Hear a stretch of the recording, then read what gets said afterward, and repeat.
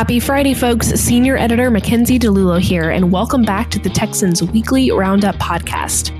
This week, the team discusses Governor Greg Abbott appointing a full-time border security czar, Abbott's support for education savings accounts as a school choice proposal, one Texas lawmaker's goal to sunset the Texas Sunset Commission, lawsuits against a federal ATF rule that would criminalize possession of pistol braces in some states, a possible settlement in the lawsuit of whistleblowers against Attorney General Ken Paxton, a criticism of public education lobbyists by school choice advocates over inconsistency in their agenda, a new bill requiring companies to label products containing human fetal tissue, the Texas oil and gas industry's recovery last year from its fall in 2021, a provocative drag event in North Texas where children were in the audience, and an East Texas judge whose murder spree shocked a small town 10 years ago. As always, if you have questions for our team, DM us on Twitter or email us at editor@thetexan.news. Thanks for listening and enjoy this episode.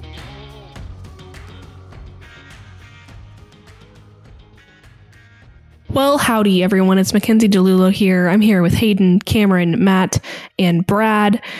My gosh, we are all recording remotely today and trying our best to report the news as we can with this storm that came in this week, particularly in central Texas. Austin's been hit pretty hard. Brad, you've reported on a lot of it, and we definitely are going to get into that today, but we'll see how we do with our connection problems. For some reason, when all of this service goes down, or excuse me, when all this power goes down, service does as well. So we'll see how we do today recording remotely. At least I'm not writing articles on my phone from my car this time. That heralds us back to 2 years ago, eh? Yep, that was a time. Someone's going to call me Canadian because I just said A. I just know I'm going to get an email. Well, you're wearing a Seattle Seahawks hat, so basically Canada. That's right.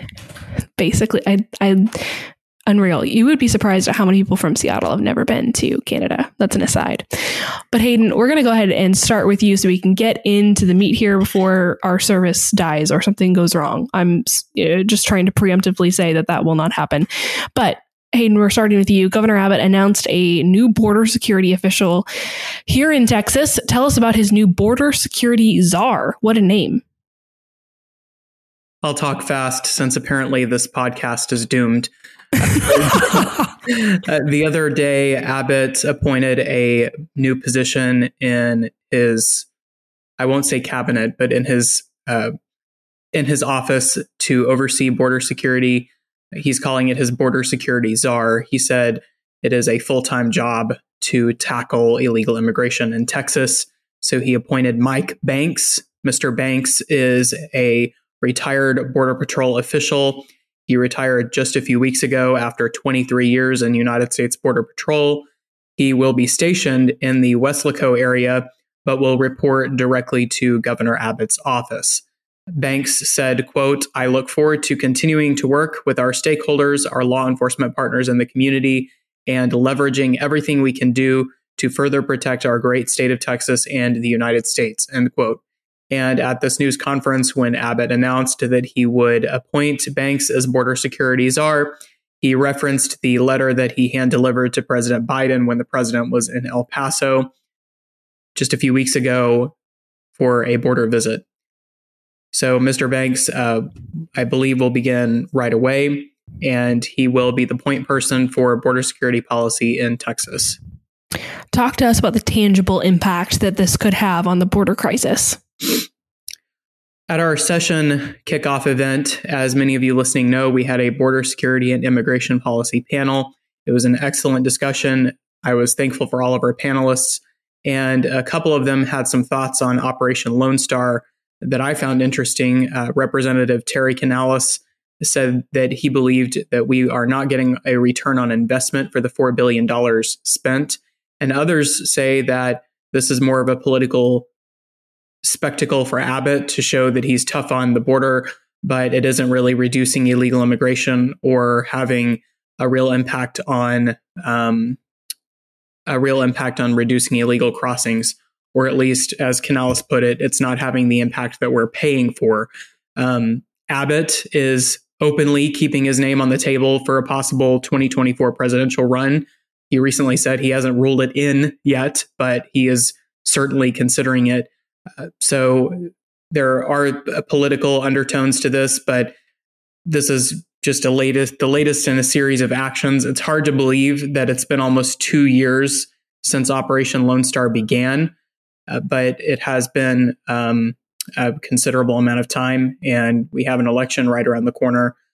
But Republicans have repeatedly pointed to the escalating numbers of apprehensions and arrests and other encounters along the southern border under the Biden administration. So this is Abbott's latest step to use state resources to address that. You saying an election is right around the corner gave my heart palpitations. We just started the session and we're already looking ahead to the election, but that's how these cycles work, right? It's just the nature of the game. And we saw reports that Nikki Haley is already about to announce her presidential run. So it's incredible. There's almost no gap now between election cycles. One cycle ends and you have another one starting already. So it is interesting. Gosh. I'm just not ready for it. I just want the session to go on with us being able to focus on that entirely. But that's a wish list item. Who knows if that'll be the case. Hayden, thanks so much. Brad, let's pivot to the governor here. He made a very big announcement this week, kind of giving a hint as to what the legislature might be tackling, particularly what they might be tackling that the governor would sign and approve. What did he have to say? So after a year of hyping up school choice reform and the potential push behind it in the legislature, Abbott finally discussed his preferred method, and that method is through education savings accounts. It's an increasingly popular option over the old preferred medium of vouchers. They're similar, but not exactly the same. Governor Abbott said during the event in Corpus Christi, parents should not be held helpless. They should be able to choose the education option that is best for their child. The way to do that is with education savings accounts. We've seen them work in other states, and we've seen them work in the state of Texas also. What he's referring to there is kind of a much smaller pilot program that that the governor instituted with COVID emergency orders to establish some sort of ESA program for students with disabilities. And so I think it's either $1,200 or $1,500 per enrollee, in that these parents can access that money and use that for whether it's tutors or tuition or a number of different education costs for their children specifically that have special needs. But the governor wants to expand that to every student in the state. What's the difference, technically speaking, between these ESAs, these education savings accounts, and vouchers, which we hear a lot about in policy discussions? So non-substantively, the difference is that ESAs are not as politically charged of a term. Vouchers are kind of a political third rail of a term, at least as it has developed over the last few years. When you hear the critics of school choice talk, they always talk very condemningly of, quote, vouchers. And so this is that itself, the messaging side, there's the difference. But on the two functions themselves, where vouchers are typically checks given to parents from the state for specifically tuition purposes, often exchanged just between the state and the accredited institution. ESAs are accounts funded with state dollars with which parents may direct toward any number of educational purposes, including tuition, but could be used for school materials, laptops or tutors, things like that. It's much more broad in scope. And then the other big thing is that while ESAs are generally more flexible in purpose, they do not allow families to simply pocket the dollars, depending on the kind of voucher program you have, whether the parents actually get a hold of the physical check that they then use for tuition. ESAs, parents never have, they can't just use that to supplement their own income, basically.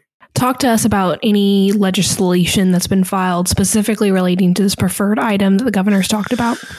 Yeah, so Senator Mays Middleton has filed Senate Bill 176. That's, at least as far as I'm aware, the only ESA bill we've seen so far. We might see one, considering with how much oomph the governor and lieutenant governor are putting behind this. We might see the blessed version put in the Senate's priority slate of bills. But this bill by Middleton would create these things called parental empowerment accounts, essentially ESAs. These accounts may be used for a wide range of purposes, such as tuition, class materials, tutor fees, or devices such as laptops and calculators. Middleton said after the news broke of Abbott's statement, he said, "Thank you to Governor Abbott for fighting to pass educational choice for every child in Texas. Parents matter. Education savings accounts will allow money to follow every child and allow parents to decide which educational options work best for their children's unique needs." We're going to see a big fight on this in the legislature. We've talked about this recently. The lieutenant governor addressed concerns about how this would affect the funding for rural school districts. That's generally the biggest criticism of school choice reform, although not the only one. But the state officials seem to be pretty, at least the top two, lieutenant governor and governor, seem to be really behind this issue and will, I think, push it until the very end. I'm excited to see how it all ends up and what the final bill on the table, whether it's confirmed and passed both chambers or not, but the last bill that folks kind of settle on, what that ends up being. Thank you, Brad, for your coverage. You also published a piece this week on Texas's sunset review process. Give us a preview of that piece. So at an oil and gas industry meeting last summer, Representative Tom Craddock, the former House Speaker, who's been in office since the 1970s, said we need to, quote, sunset the Sunset Commission. So that kind of got me. I heard that and I was like, oh, story idea. There we go.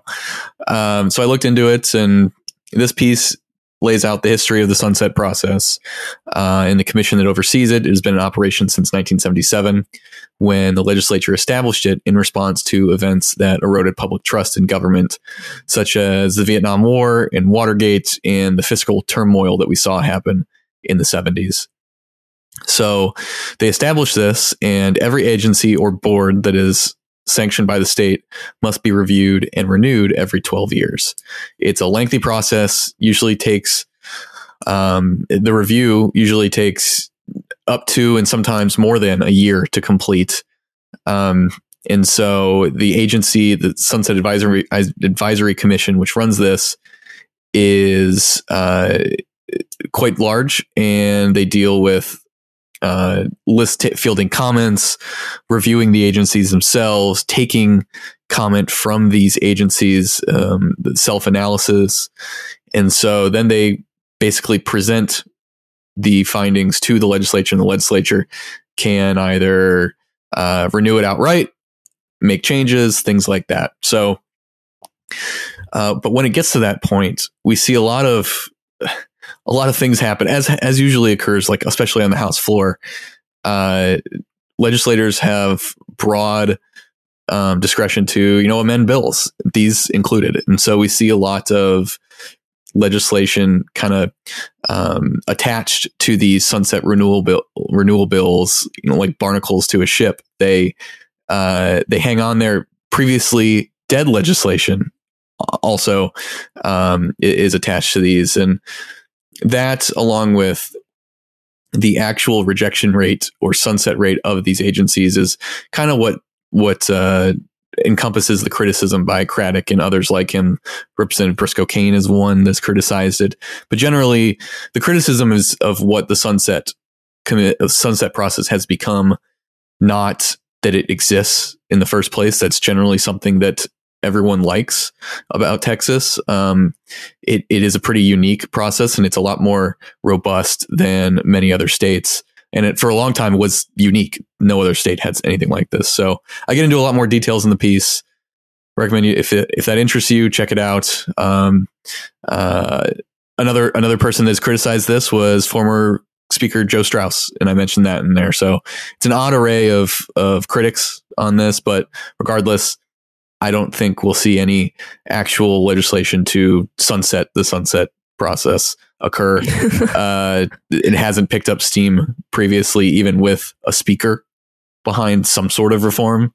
But it's an interesting situation nonetheless, especially because of how much it deals with during a session. Absolutely. Definitely worth checking out. Thank you, Bradley. Matt, we are coming to you. The federal government issued an administrative rule that outlaws millions of firearms currently held privately. Tell us about this sudden change in federal law and why gun owners are not happy. That's right, Mackenzie. On Tuesday, the ATF, which is the Federal Bureau of Alcohol, Tobacco, Firearms, and Explosives, published an administrative rule that includes firearms with pistol braces under their interpretation of the statutory definition of a short-barreled rifle, which is what is known as an NFA weapon, or the National Firearms Act. Now, NFA weapons, which include machine guns and silencers, require the payment of a $200 tax when they're purchased, an extensive background check that can sometimes take over a year for the federal government to perform before you are allowed to take possession of an NFA weapon that you're trying to purchase. Now, gun owners have one of two options: register their firearms right now by them directly by themselves, which limits who they can allow to shoot the gun. Or if the gun was placed in a trust before Tuesday, they could place it in a trust, which allows you to add trustees and allow more people to shoot the gun. The ATF also says they're waiving the $200 tax for a 120-day period since the publication of the rule, and allowing gun owners to register their guns within that period of time. And then after that, they will enforce the law as a unregistered firearm, which is a felony. Now, this is kind of an interesting scenario in gun laws and gun rights issues, in that since most federal gun control laws came into play in the 30s and in the 70s, you have an entire new era of firearms designs that have kind of fallen between the cracks, as some gun rights activists describe, with what the current statutory definition says. A classic example is the very commonly held AR-15 rifle, which, if you put a barrel on it that's under 16 inches long, it becomes an NFA weapon. But if you remove the stock and put one of these pistol braces on it, the federal government for the past 10 years has recognized it to be a pistol, which does not fall under the NFA. Under pressure from the Biden administration, the ATF reversed its years-long stance and decided to issue this administrative rule, stretching the application of the statutory definition to these firearms. We spoke with a gun store owner and Second Amendment rights activist Michael Cargill, who recently prevailed before a full panel of the U.S. Fifth Circuit Court of Appeals, striking down a similar rule that was imposed by the Trump administration, banning bump stock devices. And if you compare that case with this case, there were so many similar circumstances. The ATF for many years had said that the device was completely legitimate, and then under public pressure, political pressure, the administrations tried to apply the statutory definition to apply to the weapon. And the full panel of the Fifth Circuit in that instance said that wasn't allowable, and they struck the rule down, thusly legalizing bump stocks within the jurisdiction of the Fifth Circuit. Now, Cargill says that the precedent he set in his case, Cargill v. Garland, is great precedence for several lawsuits that have been filed, and I'm hearing that more are on the way, on behalf of two Texas residents one from Amarillo, and that was filed in the Northern District of Texas, and one filed by attorneys with the Texas Public Policy Foundation on behalf of a resident in the Eastern Federal District of Texas. And they will be seeking to have the rule blocked, citing essentially the similar arguments that Cargill prevailed on. While these cases have not been referred to judges yet, eventually they will, and we'll be waiting to see whether or not the judges block this new law, or how long it will take for gun owners, if they do, to prevail in courts. Spicy stuff, Matthew, as always. Thanks for reporting on that as our Second Amendment reporter. We appreciate it. Hayden, we are going to come to you. This is fascinating. It's been a decade since the beginning of a series of very shocking murders in Kaufman, Texas. Tell us about the murders of Mark Hasse. I think I said that correctly. Mike McClelland and Cynthia McClelland. This case is so shocking because it sounds like something that might happen in a third world country or in some war-torn part of the planet. But this happened between Dallas and Tyler, which made it feel really close to home because I remember seeing all the media coverage about this when it first happened. I grew up in the Dallas area and in East Texas. So it was a lot of the geography of this case is familiar to me. But on January 31st, 2013, a former judge who had lost his law license after he was convicted of theft and lost his office as Justice of the Peace gunned down the prosecutor who participated in his prosecution in broad daylight right outside the county courthouse. Mark Hasse was brutally murdered as he was on his way to work on that Monday morning. And he, as I mentioned, was one of the people who had prosecuted Eric Williams for stealing about $600 worth of computer monitors from the county.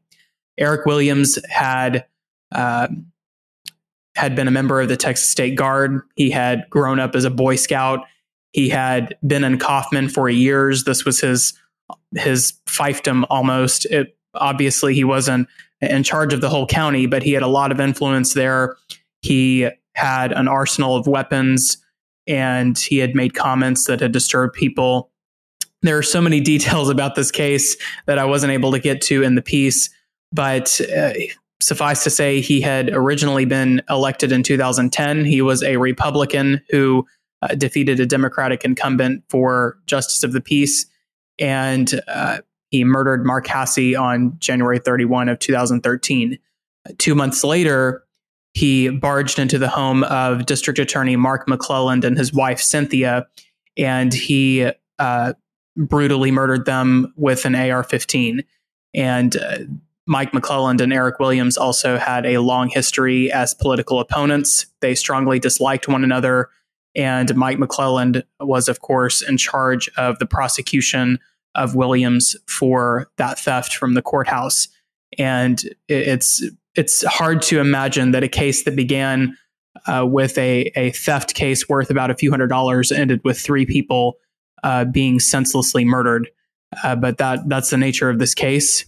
And it's unfathomable. It's hard to wrap my head around the loss that community suffered.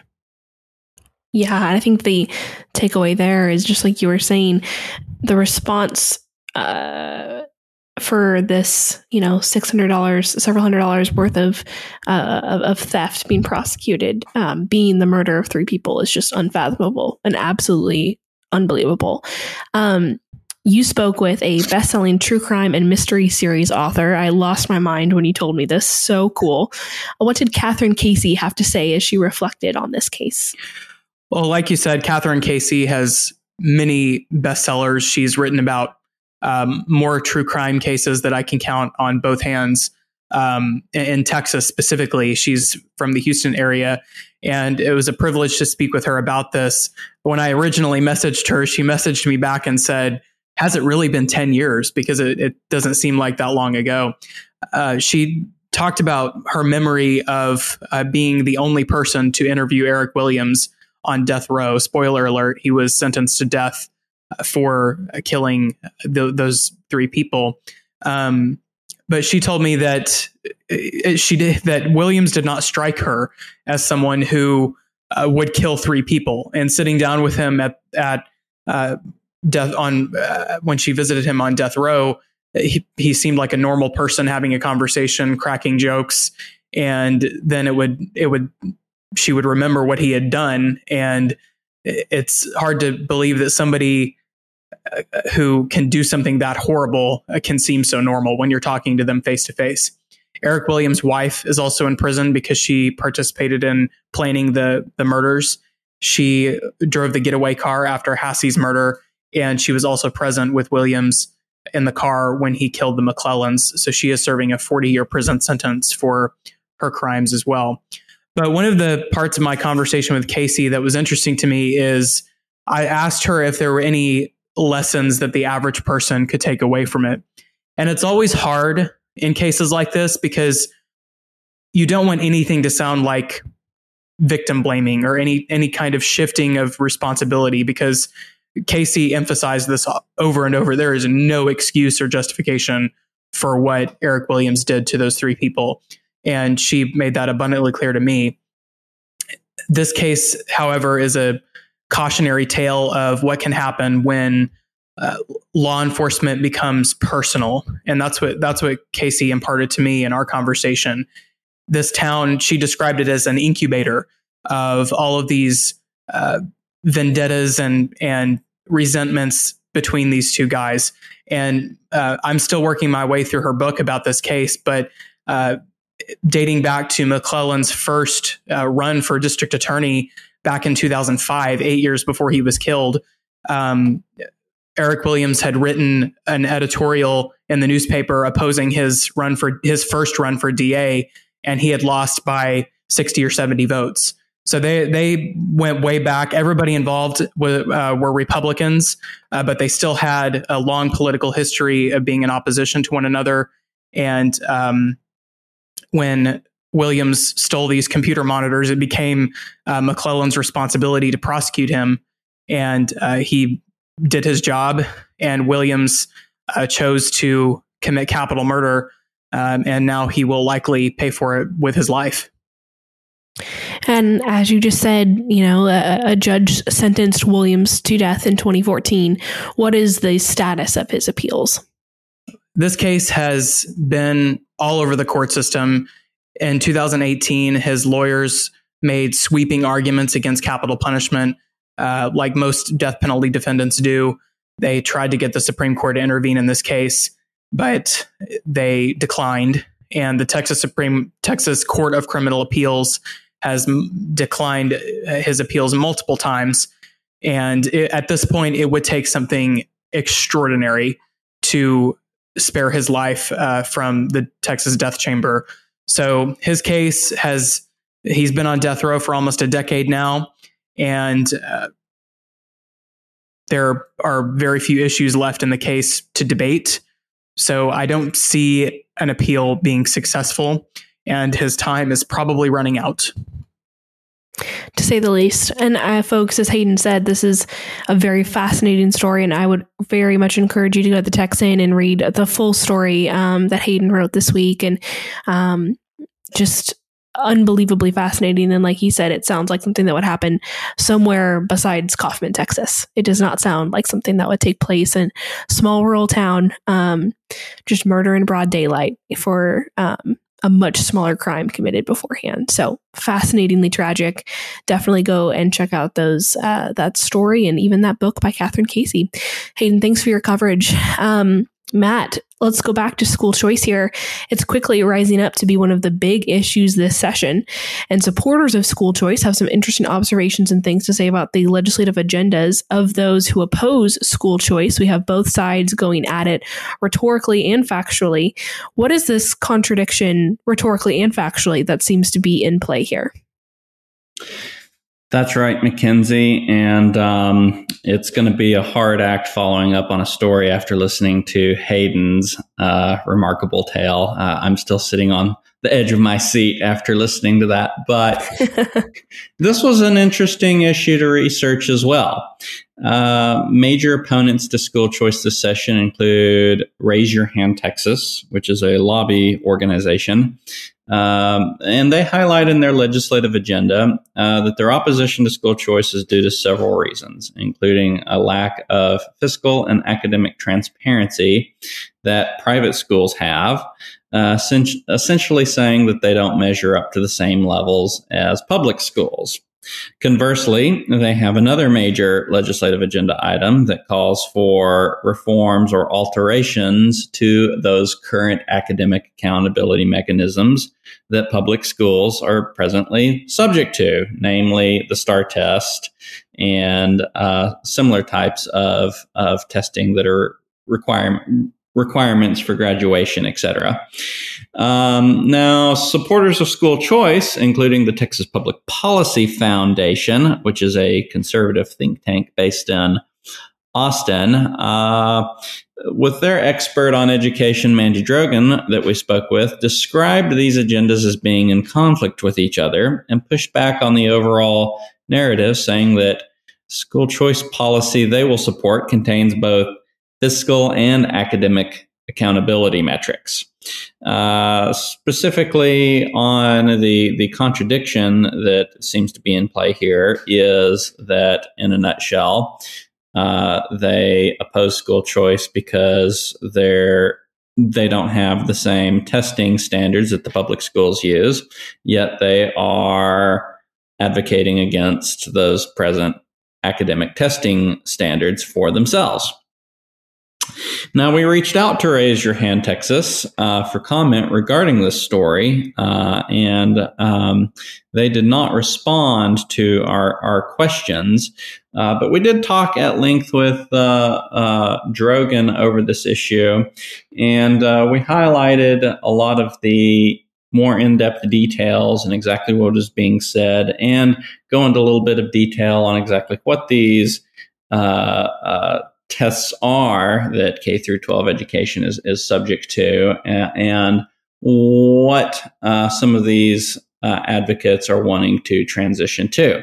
All that can be checked out on our story on thetexan.news. Awesome, Matt. And we'll continue to talk to opponents of school choice and advocates for school choice so that we can, provide best coverage we can as the session moves forward and these policy proposals begin to take shape. So, Matt, thanks for this beginning story. We appreciate your coverage. Cameron, we're coming to you week 2 of the pod. We're so excited that you are once again joining us.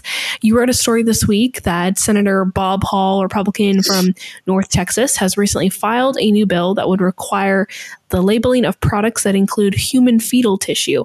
Talk to us about the details of this bill.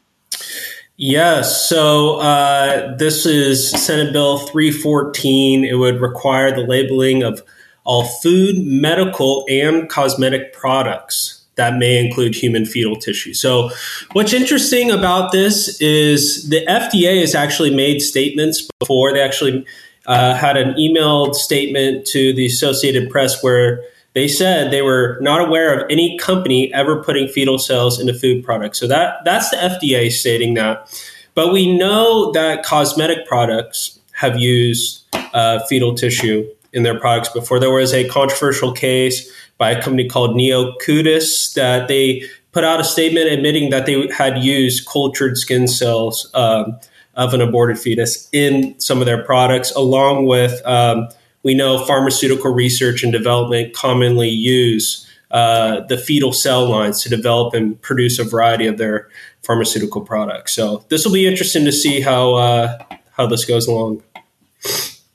Absolutely. Thanks for your coverage of that issue, and certainly something we'll follow throughout the rest of the legislative session. And I think you mentioned in this story, Oklahoma has passed something or tried to pass something very similar. So we've seen this before, just in different states, but I don't believe it passed there. I don't believe it even made it out of committee in Oklahoma. Is that true? That's right. They proposed something all the way back in 2012. So as you can see, this has been going on for years, and other states have tried to pass similar things. Oklahoma didn't get out of committee, so we'll see how far it gets here in Texas. There you go. Cameron, thanks so much for your coverage. We appreciate it. Yep. Brad, a Texas Oil and Gas Association released a report on how the industry fared in 2022. Give us an overview. So the Texas oil and gas industry added 24,000 jobs over last year, and it brought in about $320 billion in gross regional product. Like, it's the same thing as gross domestic product, only for a specific region, the amount of dollars coming in. Looking back at the previous year's GRPs, the one this year really, well, the collection of the three really illustrates the economic disruption caused by the pandemic and the government mandated shutdowns. That GRP total in 2020 was $278 billion. The next year in 2021, it dropped to $200 billion. And then now it has since like last year jumped up to $320 billion. And so that is quite a bit of volatility over 3 years. The overall employment total in the industry is currently at about 347,000, with an average annual wage of $140,000. It's a pretty high average wage for an industry, but the largest portion of the added jobs came in support services for oil and gas operations. That would seem to indicate that operations are obviously growing in all the ancillary type of jobs and operations that assist that need to ramp up as well and adjust for that growth. And similarly, the production of oil and natural gas is on the rise. As of October, it was on pace to eclipse its production levels from 2021 in both oil and natural gas. So overall, the oil and gas industry had a pretty good year, especially compared with the previous year that featured a lot of turmoil. Absolutely. So what does this mean going forward? So while challenges still lie ahead, the oil and gas industry, and particularly Texas's oil and gas industry, has rebounded quite well from the depths of the pandemic. Then it saw oil futures prices plunge toward negative $40 per barrel. We saw that in April 2020. That was quite shocking. But overall, we've seen gasoline prices increase. Of course, a lot goes into that, but at root, it is tied to oil and gas production. That's the most easily understandable for the average person, but we saw a lot of companies, at least during the latter half of 2020 and maybe the first part of 2021, either shutter operations or struggle to grow operations. And then since then, last year especially, we've seen the opposite happen, them really featuring a lot of growth. So overall, it seems pointed in the right direction. But when you add in feelings about supply chain disruption, federal government regulation, there's still some potential bumps in the road toward a huge influx of investment in the industry. Thank you, Bradley, for breaking it down for us. Cameron, we are coming back to you. You wrote a story on a very provocative drag event in North Texas for this week. What was different about this event compared to others that have happened in the state? So this event was a bit different just because of the social media attention that it got. So we saw this event was being advertised for 18 and over, 21 and over, but it was actually attended by a Blaze TV host, Sarah Gonzalez, who had video of the event that showed minors in attendance at this drag event. And what caught fire on social media about the video is a lot of the language was very explicit. You could see the children in the video grabbing money off the ground and running around. So it was very plain to see that this was a event that was with families, had children. So there wasn't any cover up or hiding what was going on. And what we also saw as well was it was being guarded as it was being reported. It was being guarded by armed Antifa members.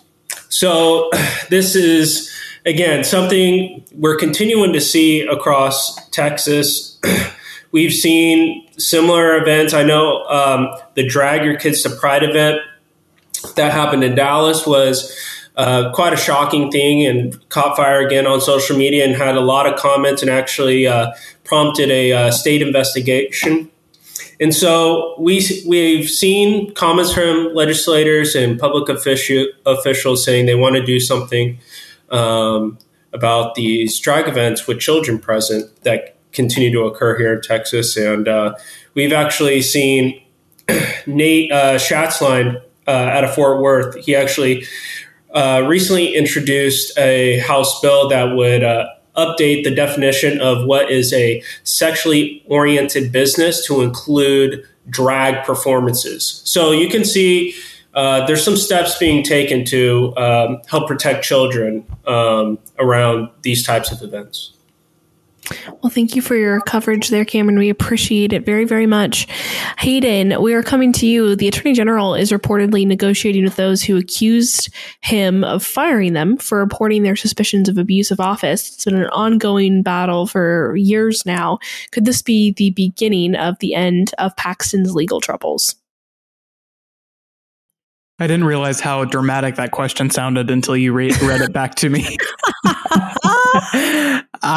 Would this be the beginning of the end, Hayden? The beginning of the end.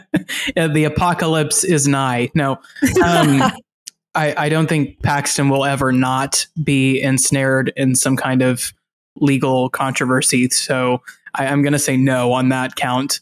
But one of the whistleblowers in this reported mediation agreement that is in the works is not participating because he does not want any type of settlement, apparently. And this was first reported by the Dallas Morning News. I believe these are publicly available court documents. But the Texas Supreme Court is not beholden to what is being negotiated, and they don't have to obey what the parties say anyway. But he still has the securities fraud indictment that has never gone to trial, and that's separate from this. To give everyone a brief rundown on what these whistleblower allegations say, a few years ago, he was accused by many employees of using the Office of the Attorney General to benefit a friend of his who was a real estate developer named Nate Paul. It was also said, alleged that Paxton had an affair with a woman who was later hired by one of Nate Paul's companies. So that allegation hangs over this case, but 4 of these so-called whistleblowers were fired by the office. Paxton says it was because of things that you fire employees for, and that it's not illegal for him to dismiss employees to who he believes are not performing their jobs well. But these employees say that he fired them out of retaliation, and this case has made it all the way to the Texas Supreme Court, which is where these settlement negotiations are taking place. But like I said, only 3 of the 4 whistleblowers, as they call themselves, are in negotiation with Paxton's legal team. So I doubt that it will be the end of Paxton's legal troubles by a long shot. Certainly. And even to your point at the beginning, saying this is likely not the end, he is the state's lawyer. So he is, in fact, involved in a lot of these kind of legal battles anyways. This is of a totally different nature than the things he, as an official in Texas, engages himself in. But he's in the news. He's sued all the time. This is just part of the deal. This is very different, though. And so, to your point, I don't think he'll be out of any sort of legal heat anytime soon, because of this very personal matter or because of the nature of his job. So those are 2 different things that we're talking about here. What has been the focal point of Paxton's service as Attorney General? Well, you're right that there's a major difference between Paxton being sued or indicted personally and Paxton doing his job as the chief law enforcement officer of Texas and acting as the government's attorney. And the reason that this has a nexus to his official role is there are those who say that all of this is a political hit job because of his political stances. And he has sued the Biden administration nearly a dozen times over illegal immigration that has been one of his main projects, especially since January of 2021. He's also done things like gone after companies that are responsible for the opioid crisis. And like Cameron just talked about, he's gone after some of what he calls woke guidelines for requiring, as proponents would frame it, equitable or equal treatment of those of all sexual orientations and gender identities. So he has made social issues and border security prominent parts of his administration. And some say that there are politics entangled in this. Supporters of Paxton specifically believe that he is being pursued relentlessly because of his political stances. Meanwhile, many of his personal legal troubles remain unresolved. Two very different things. Thanks for your coverage and breaking that down for us, Hayden. Brad, we're going to come to you and talk about the elephant in the room for us here in Austin and those throughout Central Texas. This weather that we've been having, and all across the state, there have been outages and, freezing weather. But I think the vast majority of this particular storm hit Central Texas pretty hard, the Hill Country and the surrounding counties and areas. Talk to us a little bit about what we're hearing about what happened, what caused this specifically, and what we can expect going forward. Let me put the cart before the horse a bit and say, first off, this is not a power grid issue. Despite what I am seeing some people on the Twitters say, the ERCOT power grid has had a surplus of power this entire week.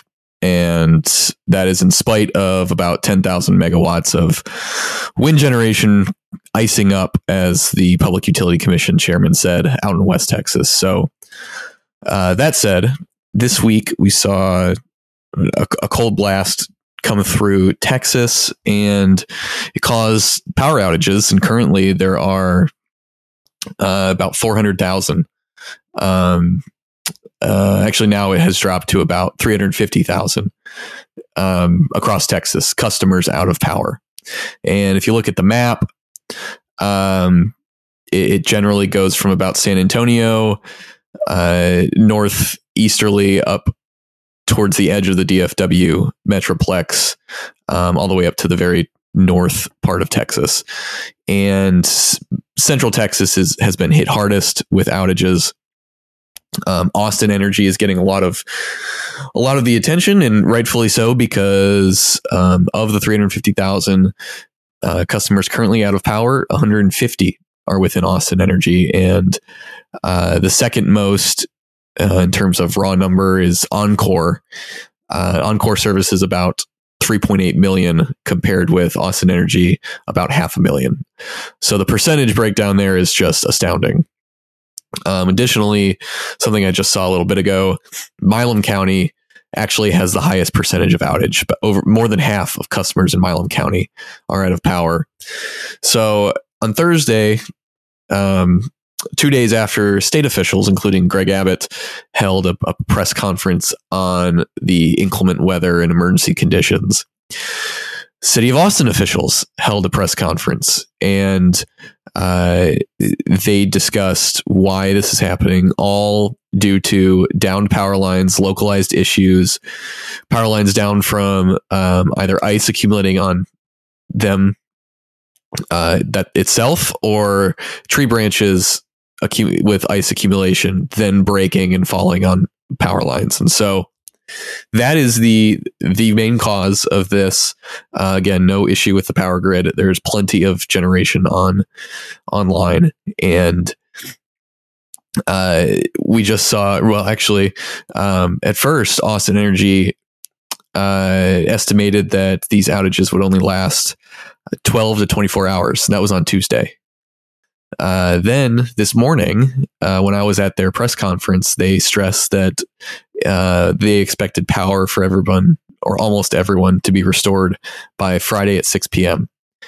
And now, this afternoon, they released a tweet that said, actually, we don't know when this is going to be resolved. So the goalposts are moving. I'm sure they are learning things that they didn't know before about the situation. But we keep seeing the estimated time of restoration or point of restoration change. And that is quite frankly pissing a lot of people off. And so that's totally understandable. But there's a long road to go on this. It is not even close to as bad as the 2021 blackouts. Here in Austin, we are now back above freezing, so everything is starting to melt. Road conditions are, at least when I went out earlier today, totally fine. But there has been a lot of issues caused by something that probably shouldn't cause a lot of problems. But we see, power lines coming down, and there is no way getting around that. So, crews are working overtime to try and fix that. And, crews are working overtime to get this through over the line. Austin Energy has contracted with, surrounding utilities to bring in their own, crews, but, we don't know when the power is going to come on, and there's going to be a lot of fallout, I think, from this, but we shall see where it goes. Fun for the new mayor, Kirk Watson, to be introduced to some big responsibilities, right, as he's entering his new office. And a note about that, he was at the presser, and he started off saying that the city's and Austin Energy's communication during this has been unacceptable. He said that the presser they held today was held 2 days too late. And so he was quite upset about what has gone on, especially in terms of communication.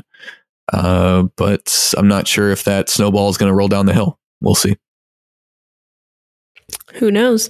Okay, well, we're going to move on to the tweetery section here and wrap this up at a punctual time here. And Hayden, since you're making me laugh on this podcast by sending things in the chat, I am making you go first. What is your tweetery from this week? I'm sorry. I'm distracting everyone while they're trying to do their jobs. I saw a very helpful Twitter thread about the Notes app in iPhone.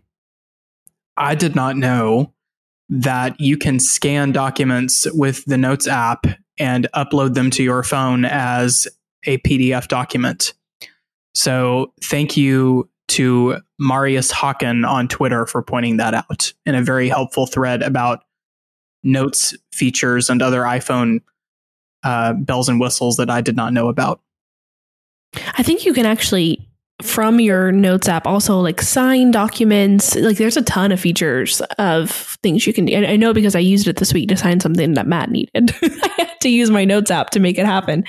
Very helpful. Well, hey, you redeemed yourself. So thank you very much.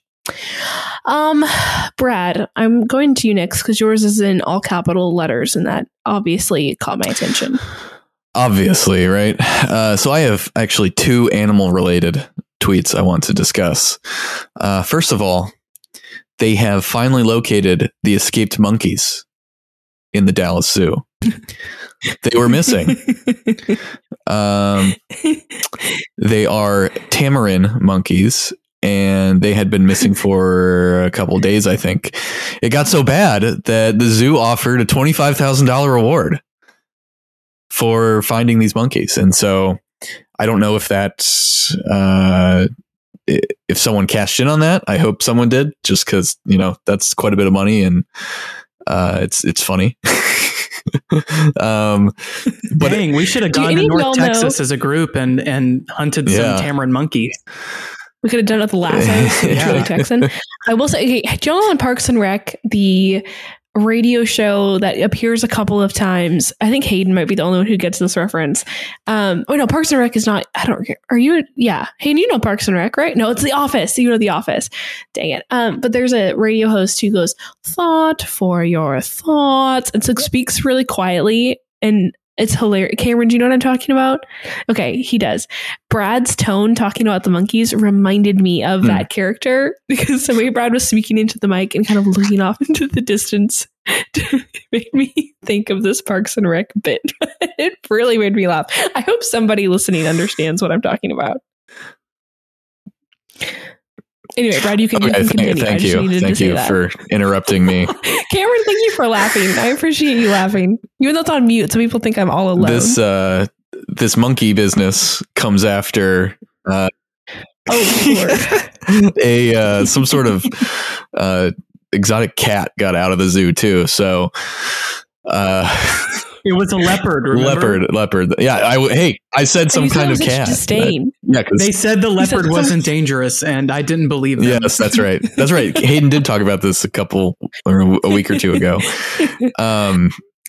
The other animal related tweet that I just had to mention is that there was a beached whale that popped up, and it was on Long Island, actually.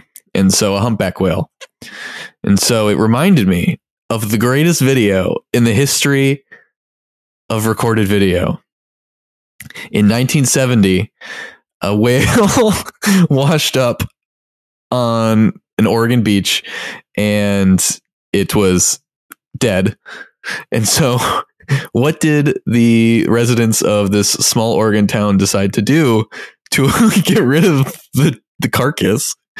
They stuffed it full of dynamite and TNT and blew it to smithereens.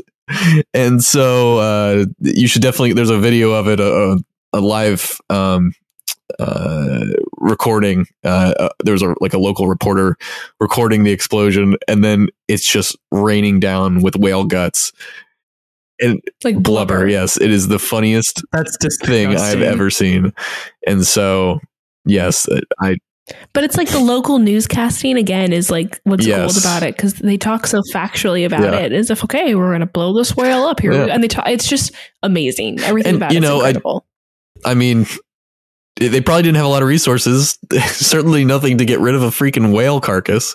So, what would you do? Especially, I'm sure this idea was decided on by a few guys that were drinking at the bar, just talking about this whale. And like, you know what? You know how we should get rid of this thing? Let's just blow it to smithereens. And you know what? That's what they did. And the fact that it's from the 70s and grainy camera footage makes it even better too. It's true. Now you're going to have to tweet this podcast out when it's released with that clip. I'd be happy to. It's a phenomenal video. We all love it. Okay, well, thank you, Bradley, for that. It truly is a delight. Cameron, why don't you go next? Yeah, so I know everyone just thinks today is Groundhog Day, and they pay attention to Pennsylvania. Does the groundhog see its shadow or not? But in true Texas fashion, we have created Armadillo Day, and we have our own predictor, and his name is Bee Cave Bob. Okay, Woo. Bee Cave Bob, and this tradition started up 10 years ago. Had no idea. I was just on Twitter, saw this pop up, thought it was hilarious. For some reason, though, I've been glued to Bee Cave Bob's Twitter. No updates. I don't know what's going on, but it's been canceled the past 2 years because of the weather, because of the shutdown. So this was going to be the first year in 3 that we were going to get a prediction from Bee Cave Bob, but I haven't seen it yet. We know the groundhog saw its shadow, or it didn't see its shadow. Which one was it? I have no idea. It's 6 more weeks of winter. What does that mean? I forget how this works. Shadow? I had no clue. We'll have to look it up, and you should tweet that out tomorrow. If he sees his shadow, he's supposed to run back in his little burrow, and that is supposed to be 6 more weeks of winter. Okay. So he saw a shadow then. So that's what the groundhog's saying. But here in Texas, we have our armadillo, Bee Cave Bob. Update us, please. Let the Texans know. The 3 greatest instances of pop cultureness related to groundhogs are Groundhog Day, the movie, of course. Then best movie ever, Caddyshack. And the other one is the fact that Bill de Blasio murdered Punxsutawney Phil by dropping him. What was it, like 4 or 5 years ago? He was holding up the groundhog and dropped him, and it killed the groundhog. Oh my gosh, I did not know that. Unbelievable. Okay, well, on that note, that delightful little note, Matt, we're going to come to you. What is your, wrap us up with something good. What's your tweetery from this week? Well, I was just going to mention kind of a historical aspect, but since we're talking about animals and everything like that, I thought I would mention a something else that I saw that's been rather amusing. So there are these viral short videos by this girl that is just simply kind of known as the Texas Bee Lady. And she has this very interesting, captivating voice where she shows this little video where she gets called out because there's some bees and she collects them, and she doesn't wear any protective gear. And during this time, she'll be like, I found the bees here, and the bees were so calm, and I was calm with them, and I gently scooped up the bees, and I put the bees into the box, and then I found the queen. And it's just very, very captivating. And the most hilarious thing that I saw was a video posted by actor Chris Pratt, where he has a big swollen eye. And he's all, so I've been watching this Texas Bee Lady and her out there not wearing any protective gear. And he's like, so I saw a bee and I thought, well, bees are friendly. I'll go up and say hello to this bee, just like the Texas Bee Lady sees the bee. And he's like, and this is what it got me. You know, the bee stung me right by the eye. And so it was rather hilarious. But yeah, they're very hilarious videos. The historical aspect that I was going to mention, though, was the fact that today, in 1848, the Treaty of Guadalupe Hidalgo was signed, which designated the Rio Grande from the Gulf of Mexico as the southern border of the United States, and Mexico ceded 55% of its territory, including what is now modern-day parts of New Mexico, Texas, Arizona, California, a number of different states. And so it's always kind of fun to go look at a little bit of early American history. Well, there you go. Folks, we really have gotten through this podcast without as many bumps in the road as I thought, except for y'all making fun of each other and me and everyone in the chat. So that's delightful. I'm I did want to pivot. Cat privileges taken away after today, probably. You made me cough. Our fun topic this week is really just a delight. It's this winter weather we're having. All of y'all have power, right? You guys all have power. Matt, you have power, even though you're having some trouble with your connection. I got the power.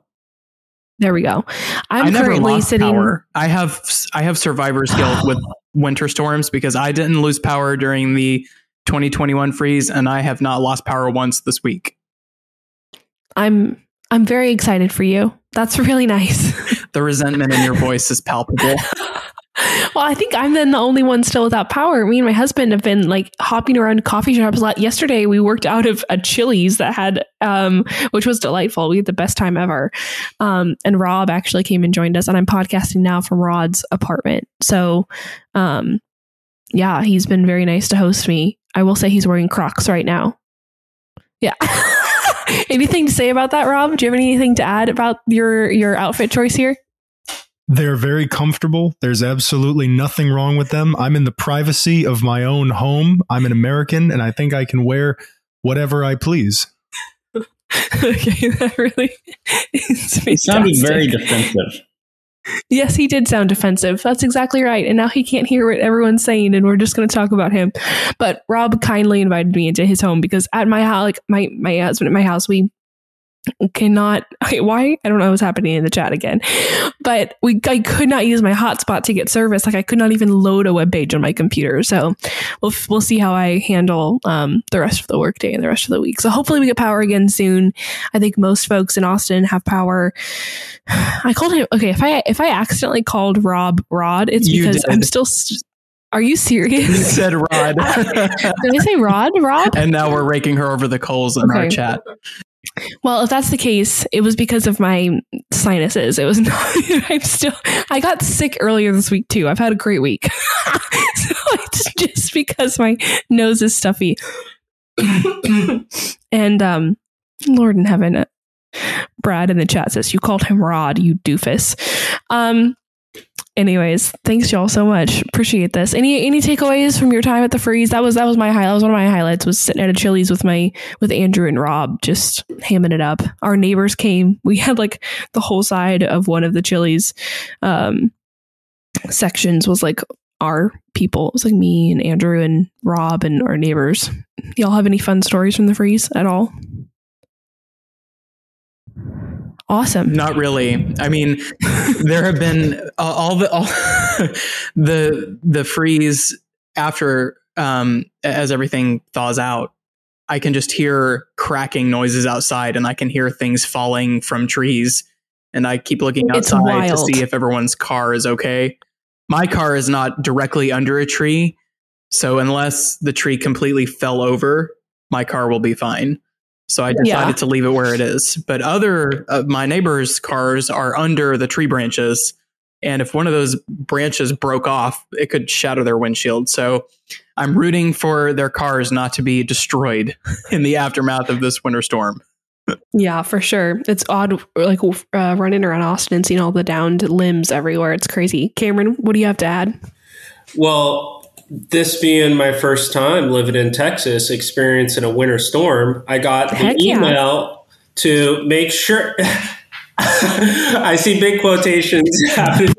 Put air quotes around winter storm. Well, I was going to say, I got an email saying, be prepared for a boiling water warning and to fill up your tub with water.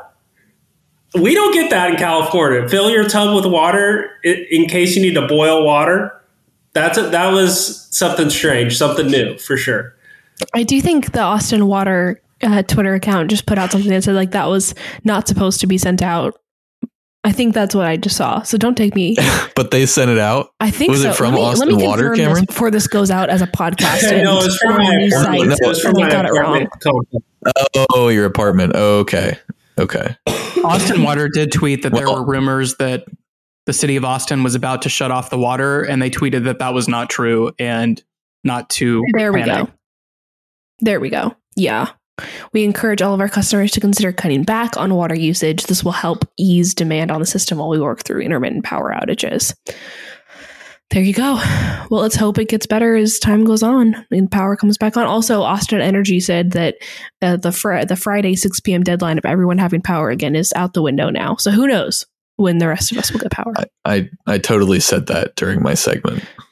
Yes, I'm just reiterating. Okay, you said it like it was new. I was downtown on Tuesday, and the roads were totally fine. But it was interesting seeing downtown with absolutely nobody there. It's quite wonderful not having anybody. I suppose that's my takeaway. I've had power the whole time, and so. Yeah, good for you, Brad. That's nice. Okay, well, on that note of Brad throwing it in my face again, I am going to go back to my. I certainly didn't offer you. You did. Everyone's been so kind and has offered us a place to stay, so I'm very appreciative. I hope your power stays out for the rest of the weekend. Thank you. That's Two can play at that game. I wasn't even playing. I'm so exhausted. Okay, I'm going to hang up now this podcast. Hang up this podcast? What am I talking about? Okay, I'm going to end this podcast. Folks, I always thank you for sticking with us while we blather. I especially appreciate you sticking with us this podcast because it has been a journey. We appreciate it. We will catch you next week. Thank you for listening. Thank you to everyone for listening. If you enjoy our show, rate and review us on Apple Podcasts, Spotify, or wherever you listen to podcasts. And if you want more of our stories, subscribe to The Texan at thetexan.news. Follow us on social media for the latest in Texas politics, and send any questions for our team to our mailbag by DMing us on Twitter or shooting an email to editor@thetexan.news.